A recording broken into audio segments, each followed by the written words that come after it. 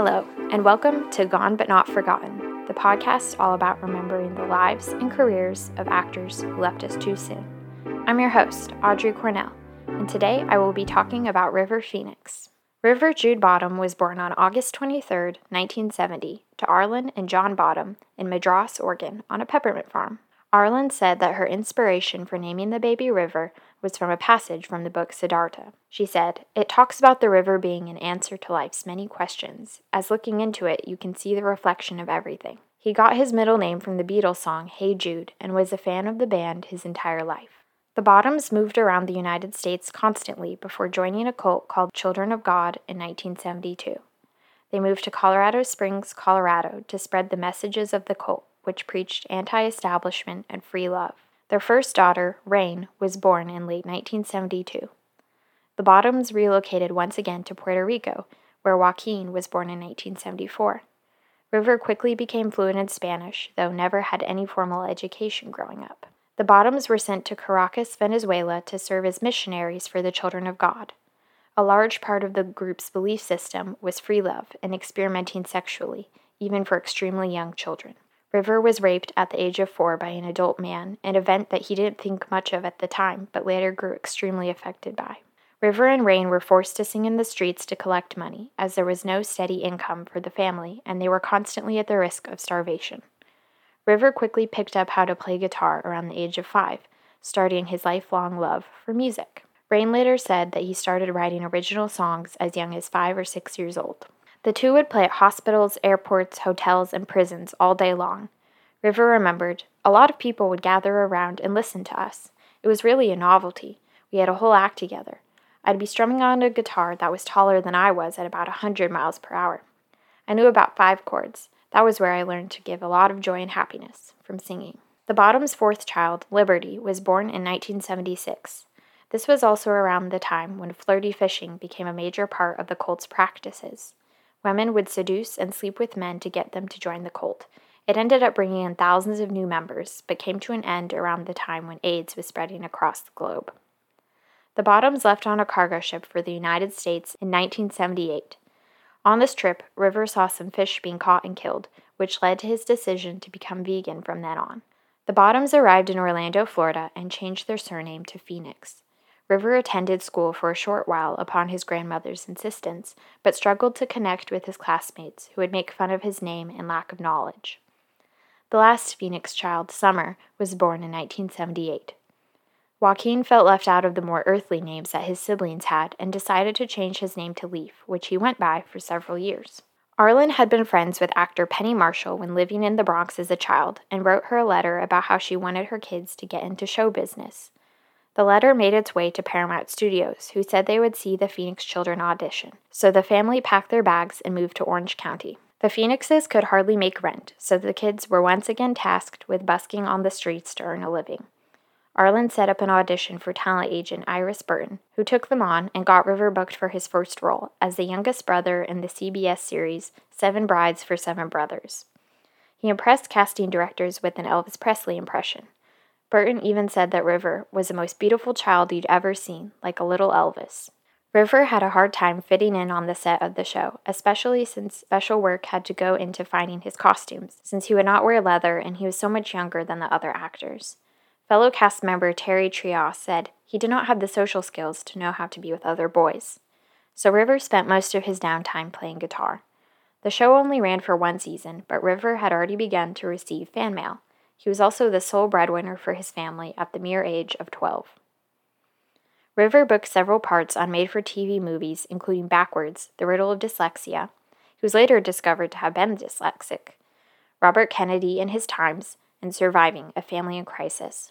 In retrospect, it's disturbing to know that the 2 youngest actors in the film Surviving, River and Heather O'Rourke, would both be dead in less than a decade. And it's even more creepy that River's character attempts to overdose by swallowing sleeping pills. Iris Burton booked him for the 1985 film Explorers, which marked both his and Ethan Hawke's silver screen debuts.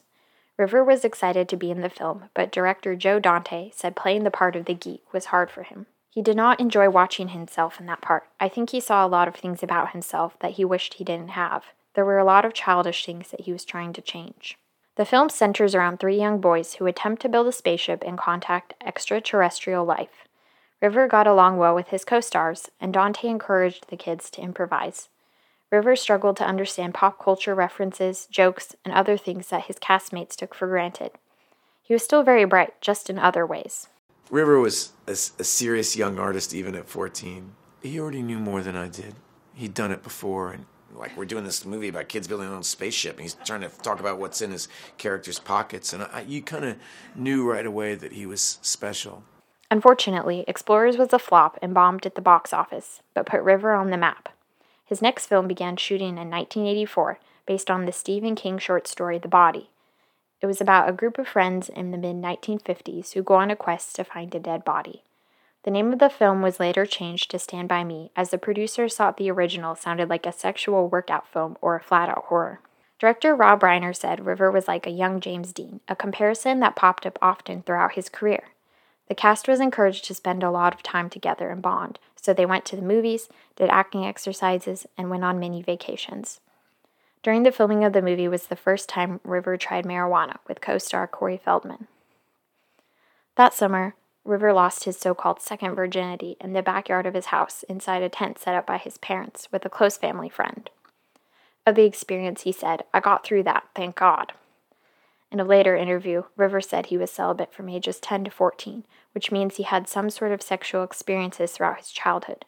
At least 3 of those years were when his family had already left the Children of God cult, so it's only up for speculation what happened to him during that period. River wasn't completely happy with his performance in Stand By Me, saying, "I didn't think my work was up to my own standards.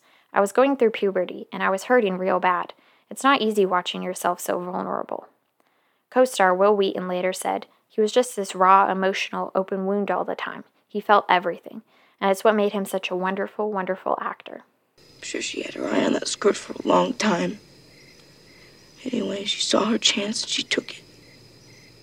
I was the stupid one for even trying to give it back. I never thought the teacher, piece of fuck anyway. I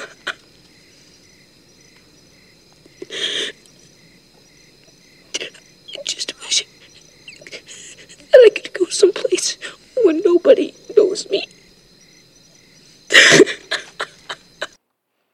River made quite a bit of money from Stand By Me, so Arlen hired a man named Larry McHale to serve as River's assistant and companion. He was also the one to introduce River to cocaine at the age of 15. River's next film was The Mosquito Coast, alongside Harrison Ford and Helen Mirren. He went with his father to Belize to shoot the picture. The movie mirrored some of River's own upbringing, centering around an inventor father who relocates his family to the middle of the jungle to start a new civilization. The shoot was difficult and hard to get through, but ended up proving to be a rewarding experience for River. He started a relationship with his co-star, Martha Plimpton, and grew close with Harrison Ford. Ford was very impressed by how professional and talented River already was at such a young age.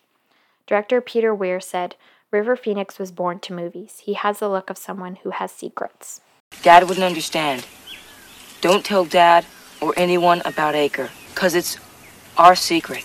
No one else can know. The movie opened to middling reviews, but River was proud of his performance. He later said it was one of his best.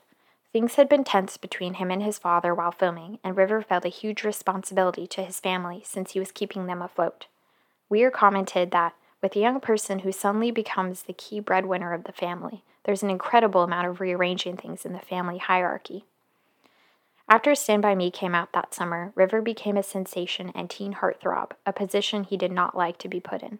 He said, "It's like there's a grandstand full of girls who think I'm the greatest without knowing anything about me personally. It makes me very nervous. It's as if everybody's getting all worked up over an image they don't know anything about. I mean, don't they know I'm an actor?" River rented a ranch outside San Diego where he, his family, and Martha Plimpton stayed for a while.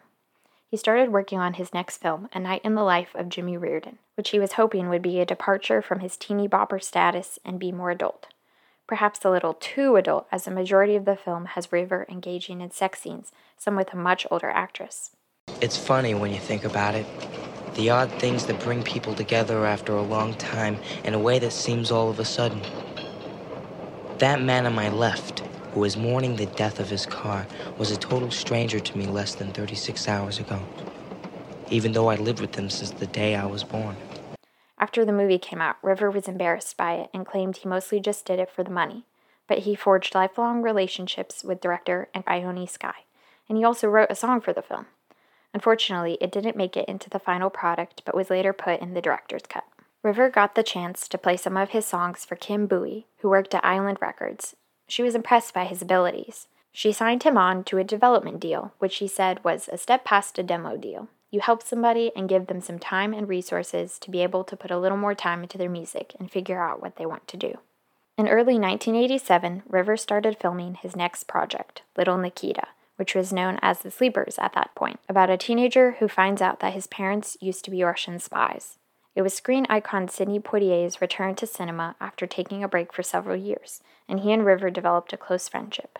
River often sought out a father figure when making his films, and Poitier proved to be a good mentor for him. River studied Poitier's performance and learned a lot from him. In return, he said, River Phoenix is one of our finest young actors and destined to leave an indelible imprint on American films. Stay around the house. Watch them. Spy on my parents. You gotta be kidding me.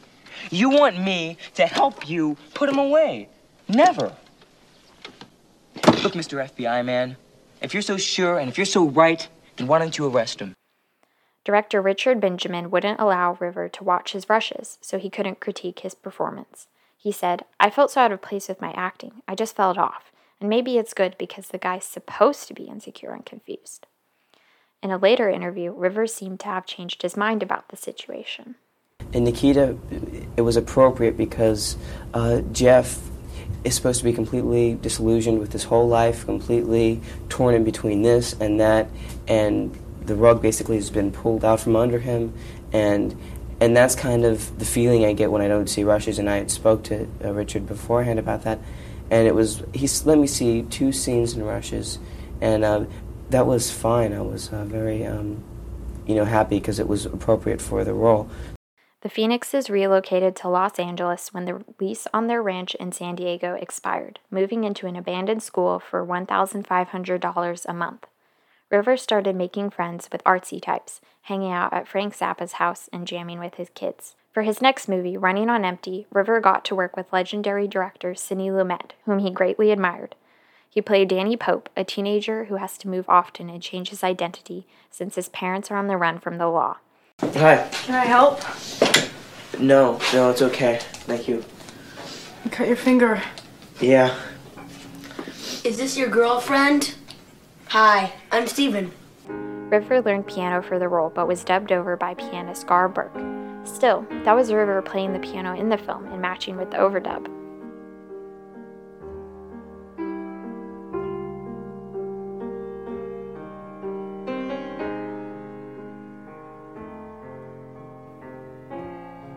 Lumet said, so long as River follows his instincts, takes stuff he believes in, there will be no stopping him.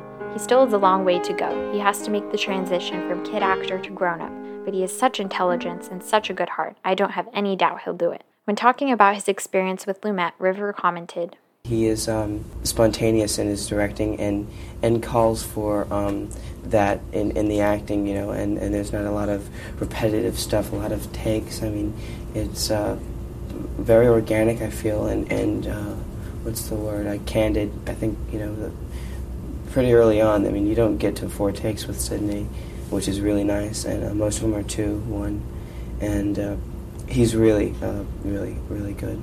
River also enjoyed working with established actors Christine Lottie and Judd Hirsch and learned a lot from their performances as well. The cast created a natural and realistic chemistry with each other and became close off-screen. River got to work with his girlfriend Martha Plimpton on the film, and the relationship grew on set. He was nominated for an Academy Award for his performance, but lost to future co-star Kevin Kline for A Fish Called Wanda. River didn't care. He was too excited for Kline's win. I was so relieved and so happy he won. I just, jumped out of the chair. I just, met him. That was around the time we were starting the rehearsals and stuff, so it was kind of interesting. It was fun. The Phoenixes relocated to a ranch outside Gainesville, Florida in 1987, which was paid for with River's money. Throughout their time living there, dozens of lost souls would stay, and River would support all of them, as well as his family. Friend Bobby Bukowski said, In River's mind, he was their father, and he had some anger about that. However, River enjoyed living in Florida and found that he could be more anonymous and free-spirited than in Los Angeles. River formed his band in 1987 along with his sister Rain, drummer Josh Greenbaum, who moved in with the Phoenixes for a while and became like another sibling, guitarist Josh McKay, and viola player Tim Hankins. They practiced in the guest house that River had christened Alika's Attic, which later became the name of the band. When Martha Plimpton came to visit the Phoenixes in Florida, she noticed that the relationship between River and his parents had become even more strained. River had begun drinking alcohol, a habit he had picked up from his father, which worried Plimpton. We had 5 million talks about his compulsive personality and his guilt and fear over not being able to save his father. River and his father were always having breakthrough conversations where River would tell his father his feelings about alcohol, about their roles, but the next day, nothing would change. River also started dabbling with cocaine and marijuana, which were not hard to find in Gainesville. He did another film with Harrison Ford, despite not having any scenes with him, in which he played a young Indiana Jones in The Last Crusade. That cross is an important artifact. It belongs in a museum. Run back and find the others. Tell Mr. Havelock that there are men looting in the caves. Have him bring the sheriff. It's only a snake. Did you hear what I said? Right. Run back, Mr. Havelock, the sheriff. What are you gonna do? I don't know. Think of something. I would just look at Harrison. He would do stuff, and I would not mimic it, but interpret it younger. Mimicking is a terrible mistake that many people make when they play someone younger or with an age difference. Mimicking doesn't interpret true. He did many of his own stunts, saying that it would be phony to have someone else do them. His character inspired the spin-off television show about a young Indiana Jones, but River declined when the part was offered to him. Alika's Attic played their first performance in December 1988 and went on a small tour along the East Coast, mostly playing at colleges. River never wanted his name to promote the band, but crazed teen fans still showed up anyway. In New York, they played a Rock Against Fur concert for PETA, which River had become the model spokesman for. Decades later, his sister Rain said that River was somebody that was always concerned for those who couldn't speak for themselves or were afraid to. That was definitely the kind of person he was, just incredibly compassionate and empathetic and generous. She also said, he felt so strongly about speaking up, using his voice to activate his activism and using his fame to share things. He was really disturbed by the environmental devastation of his time, clear-cutting the rainforest for cattle and factory farming. He visited Brazil and met with tribes. He and a friend bought up land and created a rainforest preserve in Costa Rica. Shortly after the 1989 Academy Awards, Martha broke up with River because of his growing drug habit. She said he had to change himself and he didn't want to yet. Even after they separated, the two still remained close, and River would often call Martha on the phone just to talk. River started filming I Love You to Death in 1989 in Tacoma, Washington. The film is based on a true story about a woman who tries to kill her cheating husband multiple times, but he just doesn't seem to die. River was part of a large cast and became close friends with co-star Keanu Reeves. The two had met before when River visited Leif and Martha Plimpton on the set of the film Parenthood, which Keanu was also in. River continued his method acting approach to his roles, saying, I start off by stripping myself of who I am, by thinking more neutral. I become non-opinionated, refusing to think from River's perspective, and then slowly I add characteristics and start thinking the way the character would. I don't understand why you're trying to blame it on Rosalie. Maybe I did it. Maybe I'm glad I did it. Are you saying you did it? No, he's not saying that. What's he saying? He's not saying anything. I know how to fire a gun. My brother was in the National Guard. So what are you saying? He's saying that his brother is a patriotic American. When filming, River would act like his character Offset as well, which could prove to be very disastrous to his mental and physical health. Co-star Miriam Margoyle said, he is serious and thoughtful about his work. At the moment, he has no way of distancing himself from a part. River returned to Florida and started working on getting gigs for Alika's Attic again. He wanted to focus on his music and turned down several big movie offers. He started dating musician Suzanne Solgott, who was 5 years older than him. River moved out of the family ranch and started renting an apartment in Gainesville.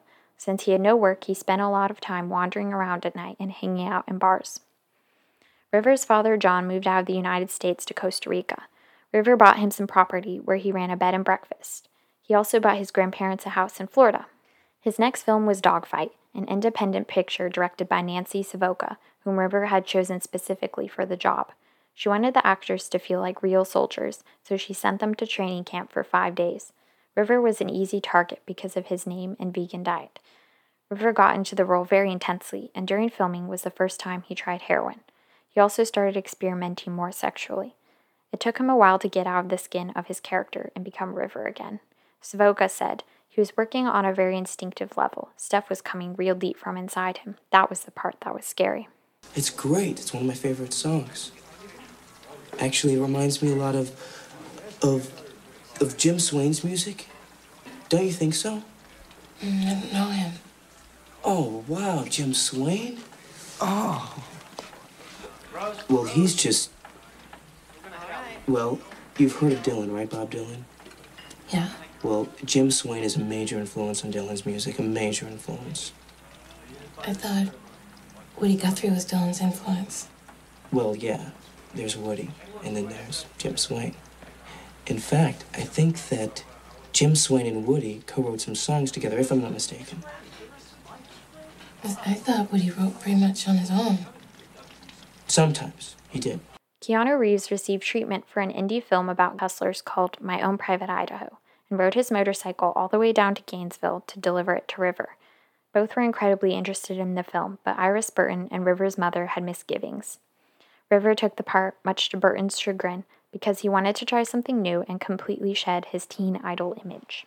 River, Keanu, and co-star Flea of the Red Hot Chili Peppers started staying at Gus Van Sant's house during the filming of My Own Private Idaho, and caused such a ruckus that Van Sant had to move out. River started taking his role very seriously, meeting hustlers and studying their behaviors and mannerisms. He said their time researching the hustlers was all in character. We were just hanging. If anything, they thought, this is another cat who's trying to take my spot on the street. There was maybe little curiosity, but never any animosity or jealousy, because it's a brotherhood on the street, man. You all watch for each other's backs. The famous campfire scene in which River's character expresses his love for Keanu's character was written entirely by Phoenix.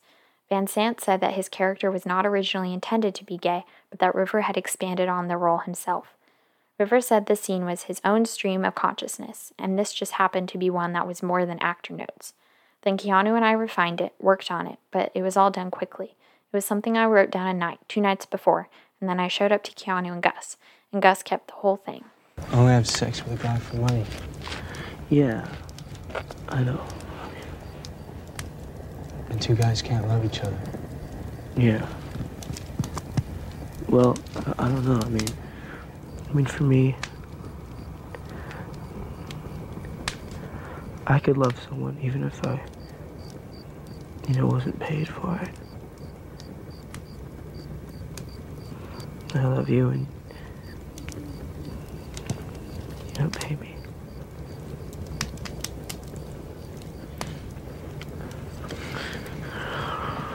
Mike.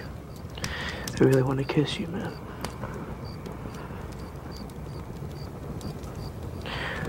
Good night, man. During filming, River began taking a lot of drugs. Word got back to Iris Burton, who was incredibly upset. River was fine before he did Gus Van Sant's fucking movie. I blame him for all of this. Yeah, there's a quality to Chet Baker's great performances that I really thought a lot about, which is that sometimes you watch him and you're not sure he's going to live through the song. And I remember I felt that way watching My Own Private Idaho. I remember watching River and thinking, I worried for him.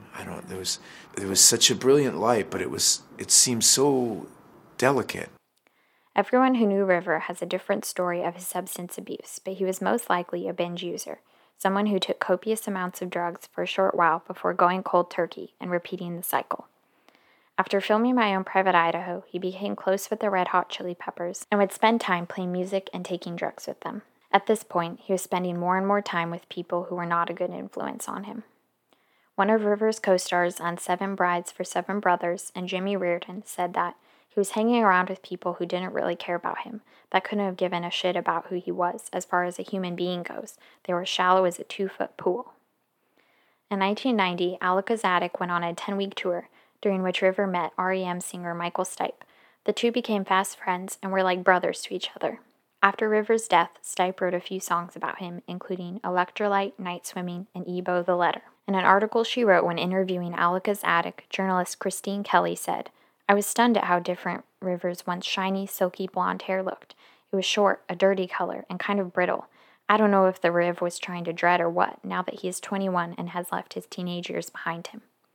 Recorded interviews from around this time show that River had become much different, almost callous, his mannerisms shifty, and much less approachable than just a couple years before. River and Suzanne were now living together in a rented home in Florida, where they had 2 canaries and a rather messy household. Reportedly, the two hardly ever bathed or kept track of their personal hygiene. Tim Hankins quit Alika's attic, unhappy with the person that River had become. After My Own Private Idaho, River wanted to do something more lighthearted, opting for the heist comedy Sneakers. He was working again with Poitier and became close with co-star Dan Aykroyd. I'd like to have a deep relationship with a beautiful woman who melts from the very first time her eyes meet. We're not getting paid that much, Carl. Well, someone like Liz. During filming, Alika's attic recorded some tracks, but unfortunately weren't picked up by Island Records. Kim Bowie thought that it might have been better for River to become a solo artist rather than a band, as his acting career was usually getting in the way. She said, "I think he just wasn't at a place where he could do it full time and figure out what River Phoenix, the musician, the songwriter, the artist, wanted to be." River stayed with Flea during the filming of Sneakers, where he got easy access to heroin. Aykroyd, who had lost his friend John Belushi to a drug overdose a few years earlier, had warned River to stay away from substances. Publicist Jimmy Dobson said that Aykroyd was a very good influence on his life. River started filming Silent Tongue in Roswell, New Mexico after shooting for Sneakers Wrapped. He became close friends with co-star Dermot Mulroney, who was also an accomplished musician, and they jammed together often. Mulroney explained that he had to tell River who Sam Shepard, the director of the film, was. He had no concept of Sam as a playwright or a screenwriter or a director. I had to explain to him what a Pulitzer Prize was and what Sam won it for and why. He was undereducated and over-intelligent. River also became close with co-star Richard Harris, whom he drove to set every day. Harris said, "He looked upon me as a kind of father figure. He'd knock on my door and ask if he could come in and sleep. He'd sleep on the couch. I could hear him rehearsing his lines at 4 a.m. Interestingly enough, Harris played River's father in Silent Tongue and later played Joaquin's father in Gladiator. River's drug habits were becoming more of a problem, and he and Suzanne ended things. She said, "He didn't want me nagging him, pointing out the contradictions between his public standards and what he was doing to his body." River's public and personal lives were very different from each other, and he often felt guilty about what his fans would think about him if they knew what he was doing. He was growing tired and angry with the movie business and the pressures that were being put upon him. River got to write songs for his next film, The Thing Called Love. River recommended his friend Dermot Mulroney to play a part in the film and started dating lead actress Samantha Mathis. He helped teach her how to play guitar and sing for her performance. River was having a hard time working on the film. He seemed really out of it. Director Peter Bogdanovich often quoted method acting extraordinaire Stella Adler. "To play dead, darling, you don't have to die." Iris Burton flew out to Nashville to keep River under control, as nobody else, not even his mother, now renamed Hart, was willing to. Film critic Roger Ebert wrote in his review of the movie that the world was shocked when River Phoenix overdosed, but the people working on this film should not have been. This performance should have been seen by someone as a cry for help. Seems as though you've made a check out for selfish, arrogant dickhead. They'll cash it. They know it's you. They do? What is a dickhead exactly? You? If I'm a dickhead and you're married to a dickhead, what does that make you? An idiot. I think we'd be the perfect match. River was getting even more into drugs, and one night, after a huge binge, crashed at his friend Bobby Bukowski's house. Bukowski remembered telling him, "I'd rather you just point a gun at your head and pull the trigger. I want to see you become an old man so we can be old friends together." River broke down in tears and promised to never do drugs again. In the early 90s, River was continuously offered movie roles, but kept turning them down. He hated Hollywood and was embittered by the business. He agreed to do one more film, Dark Blood, to help pay for his sister Liberty's college tuition before deciding to go into music full-time. He was also still very into his activism, performing at multiple benefit concerts and speaking at rallies. In 1992, he won PETA's Humanitarian Award for his fundraising efforts. He said at one point, "If I have some celebrity, I hope I can use it to make a difference. The true social reward is that I can speak my mind and share my thoughts about the environment and civilization itself. There's so much shit happening with people who are exploiting their positions and creating a lot of negativity." Tim Higgins and Josh McKay had left Alka's attic, but River recruited bassist Sasa Raphael to join, and the group recorded over 90 tracks. River loved to write songs, but had little interest in polishing them up or developing past their original idea. John Phoenix convinced River to move in with him in Costa Rica after filming Dark Blood. He wanted his son to get as far away from Hollywood as possible. River agreed, saying, "I'll see you after this movie, Dad." John said, "Well, he did, only he was in a box." River started working on Dark Blood in Utah in 1993 and detoxed completely for the role. He ate nothing but artichokes and corn, wanting to appear as though he were living in the desert solely on bugs. River and director George Slizer would go on hikes in the mountains and spend all day in the fresh air. Unfortunately, he did not get along well with co-star Judy Davis, who nicknamed him Frat Boy. Slizer said, "She made my life very tough, and I have never had to deal with a person making it so difficult." Davis was unhappy with the script, her character, and having to work with River, who often had to be the mediator between her and Slizer. After shooting wrapped, River stayed at the Hotel Nego in Los Angeles, and Rain, Joaquin, and Samantha came to join him on the night of October 30th. They ordered room service and danced around to loud music. Rain and Joaquin wanted to go to the Viper Room and listen to Johnny Depp's band, P, play. Since they were underage, they needed an adult escort. Samantha offered to take them and leave River behind so he could rest, but at the last minute, he grabbed his guitar and joined them. There's a lot of speculation about what exactly caused River's death, but one thing is for certain. What happened to him that night does not define who he was. I don't want to dwell on the events of October 31st, 1993, but I would like to clear up a couple rumors. River did not snort nor inject the drugs that killed him. He was given a cup by a trusted friend with a dissolved speedball of 8 times the lethal dosage of heroin and cocaine. He was murdered. River's autopsy also showed that River had been clean otherwise. The only drugs found in his system were the ones that he overdosed on. Most likely, he died because he did not have the tolerance built up that he may have had previously. Not long after his death, Martha Plimpton said that River had become a metaphor for a fallen angel, a messiah. He was just a boy, a good-hearted boy, who was very fucked up and had no idea how to implement his good intentions. I don't want to be comforted by his death. I think it's right that I'm angry about it, angry at the people who helped him stay sick, and angry at River.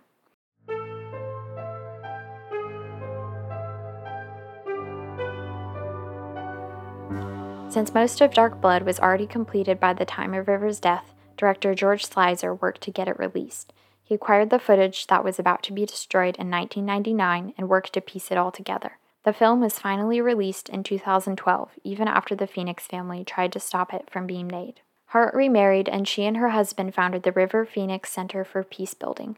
Rain has released several Alka's Attics tracks out into the world and continues to speak and carry on her brother's legacy through her music. Joaquin named his son with Rooney Mara after his brother and recently said that, in virtually every movie that I made, there is a connection to River in some way. In fact, River was the one who encouraged him to become a serious actor and said that Joaquin would be more famous than he ever would be. In hindsight, that's a sad statement, but it's sweet that River was so supportive of his brother's career.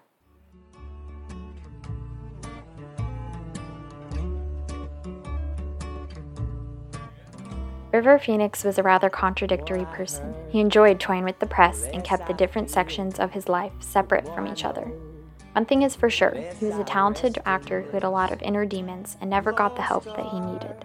It's sad to think about what could have been, but at least we have the rather impressive resume and achievements that River left behind. Lars Beckman, a pseudonym for someone who worked with River on Dogfight, wrote a wonderful essay about River. I'll link it in the description. He wrote, "River's story is not just a cautionary tale of the trappings and hedonistic excess of Hollywood and stardom. His story is about abandoning who you are in search of someone you are not, of peer pressure and the insanity of wanting to belong, or maybe the gut-wrenching insanity of feeling the need to numb the senses once your innocence has been shattered and idealism has taken the far backseat to cynicism." In his last interview, when asked about what he enjoyed about being an actor, River said, "My ultimate goal is to try to give, in a competent way, a voice to characters who haven't had the chance to talk yet, those who never expressed themselves so far, even if I've not always been able to do so. For me, the ideal recompense, what really fulfills me, is to create something new. Not only to be original at any cost or to be the first one to do it, but because these blanks need to be filled. Besides, I could play the same character again and again in a different way each time, as many times as I have atoms in my body. The more I heard, less I feel. Should I say more or less to get real? The more I heard, the less I deal.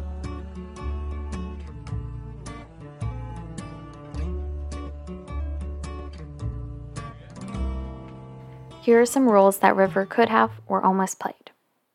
Dead Poets Society.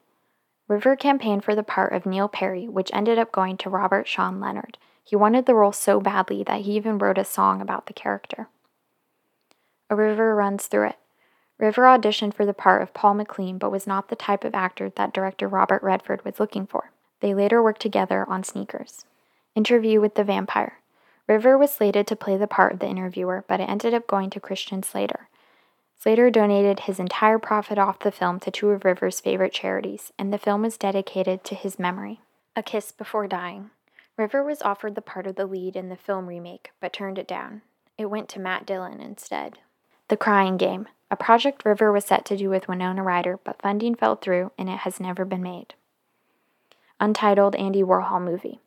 Gus Van Sant and River were planning on doing a biopic about Andy Warhol, and River even bleached his hair blonde. But Van Sant said the project never really went forward. The Basketball Diaries. River was a big fan of the novel and wanted to appear in the film version, which eventually went to Leonardo DiCaprio. The Man in the Iron Mask. William Richert wanted to do this movie with River, though it was dropped after his death, and once again, DiCaprio replaced him. Total Eclipse. River and John Malkovich were signed on to do this film about poet Arthur Rimbaud and his relationship with mentor Paul Verlaine, but Malkovich dropped out after River died. The roles ended up going to DiCaprio and David Thewlis. River was so obsessed about getting this part that he started carrying around a biography about Rimbaud and trying to find connections between the poet and his own life. By way of Fontana, River had plans to direct this film about his father's experiences growing up, with Joaquin playing John Phoenix. Reality Bites. River had been given the screenplay and wanted to do it with Samantha Mathis, but decided against it after rereading the script a second time. Safe Passage. Iris Burton wanted River to play the part of Susan Sarandon's son in the film, which also would have several parts for the other Phoenix siblings to try out for. The part ended up going to Sean Astin. Thank you so much for listening to this episode. I hope you enjoyed it and learned a lot about one of my favorite people ever. I love River so much.